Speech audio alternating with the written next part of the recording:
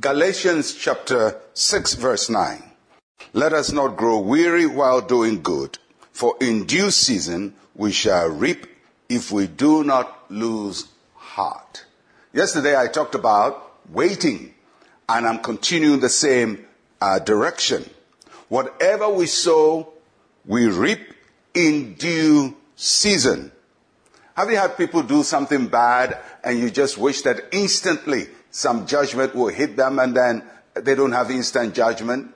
Well, there is a time for God's judgment, but it's not yet. There is a due season. In the same way, there are people who do a lot of good and wish that something good will happen to them instantly, but there is also a due season when the seeds we have sown come back into harvest. So the Bible talks about due season. So what is a due season? The concept comes from sowing and reaping. A farmer, if you sow your corn, for us in Ghana, we do it around April, May, or thereabouts. And then 3 months later, August, thereabouts, your harvest comes. Now, you don't sow at the sowing time and just reap the next week. There is a season, a due season. A due season is when things happen. The time when things happen. When a woman gets pregnant, they don't give birth instantly. There is a due season. And the due season will be a 9-month period.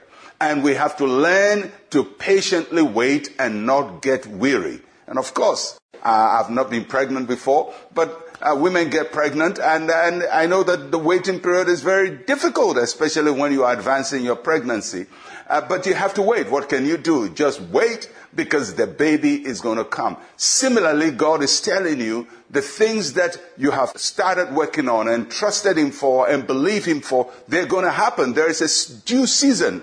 And especially as it's getting close to the due season, it becomes heavier and more difficult to carry on. But if you wait and you don't faint, the due season will come. Every promise of God for you has a due season. The purposes of God have a due season, and you have to wait for that time.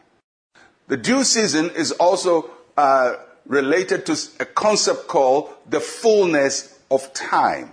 Fullness of time and due season are together, but they are not the same. For example, if a woman gets pregnant, the due season is a 9-month period. But granting the two women got pregnant on the same day, and in a 9-month period, they may not have their baby on the same day. One will have a baby first, and then maybe the second day the other one has a baby, and so on. Why? Because fullness of time is not the same for everybody.